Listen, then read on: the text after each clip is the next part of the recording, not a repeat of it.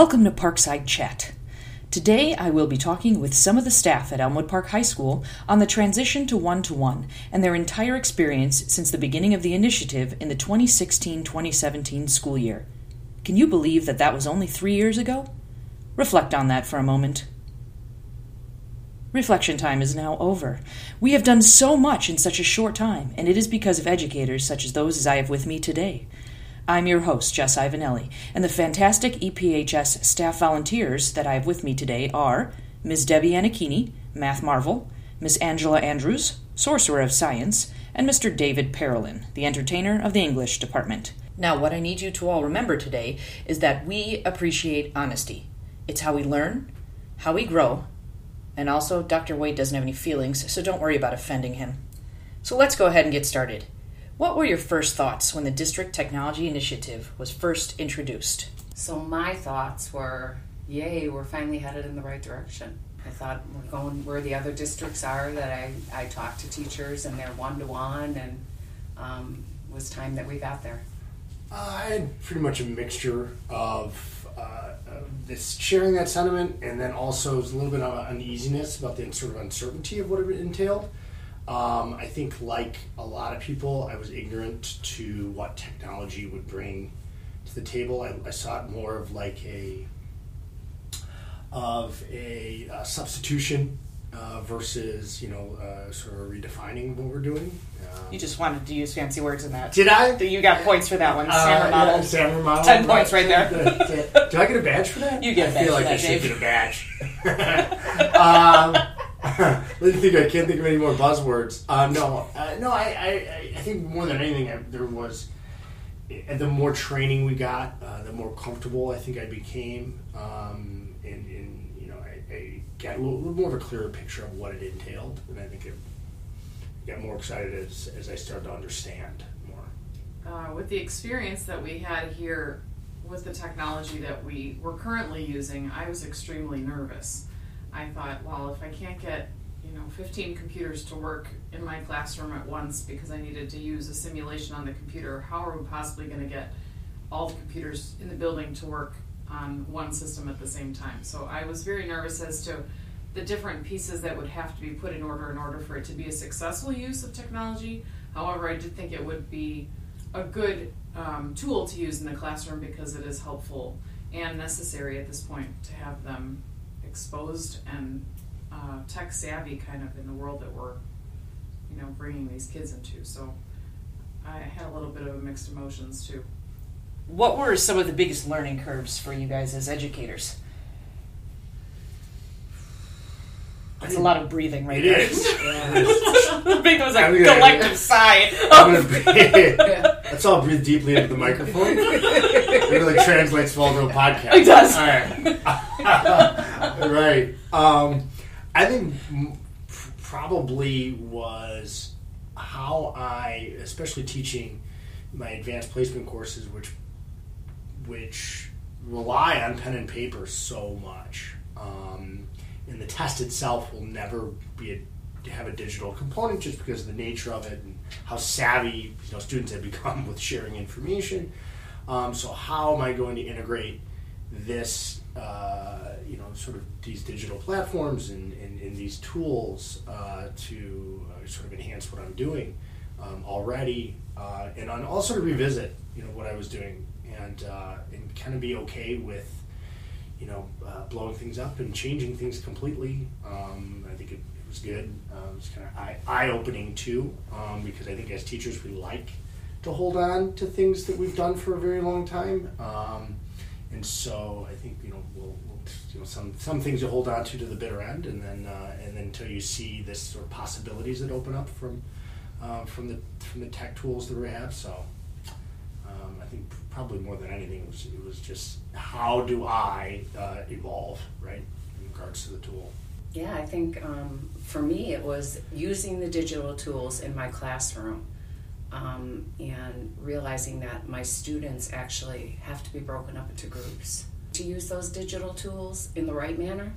And so I'm working on that. Mm-hmm. And also just getting my students to use what I might post in classroom once they leave the classroom. as like, part of their homework and that, so. Yeah, I think the biggest part was not only learning it ourselves, but then making sure that they know what they're doing and teaching them, because this was their first kind of exposure at Google Classroom or Google anything, for a lot of them anyway. And then, changing those habits has been kind of difficult. So as much as we're trying to utilize and give them another platform to be able to communicate with us or understand what the expectation is in the classroom, they still are a little resistant to constantly checking email or checking those sites. Well, the thing with kids, too, is we have to think, we automatically assume they know what they're doing with technology. They do if it's a social platform, but how to integrate that into education, that's still very foggy for them. Like, and those lines get blurred of contacting teachers now is that much easier for them. Should they do it? Should they not? These are things that kids go through in their heads, too. The interesting thing there is if you look at old habits dying hard, students have those same. They do. They hold on to those sort of archaic notions of what should go on in the classroom. I want, while at the same time they want change, they're also resistant don't. to it. Mm-hmm. Right, they're resistant to it. I mean, let's... My son, who is in 7th grade, was given a Chromebook when he was in 3rd grade. And so now at this point, if he is absent or if he has a question, without me having to say anything, he emails his teachers, which hopefully with our students having this now at a younger and younger age, by the time this has been in motion for a couple of years, that will become something that is, kind of standard for them too, or maybe something that they don't even have to think about. Because it is nice to see him being able to advocate for himself and kind of, helping himself in a way that maybe before they had to wait till they got back to school to see what they missed, or, so it is helpful in that sense. And I'm pretty sure that that's where our students will head to. I just think that with such an early exposure, he's had a little bit of an advantage.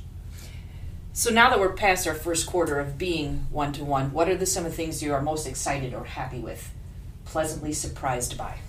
It went a lot smoother than I thought it would. Yeah, I agree with that.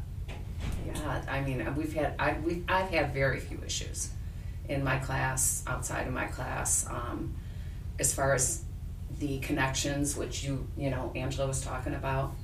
No problems. The kids get right on, open up your Chromebooks, let's get started. The kids bring their Chromebooks. Very that few is surprising. of them. Yes, it is very one of few those... of them leave them at home. Mm-hmm. So yeah, I think it went a lot better than I thought it was going to.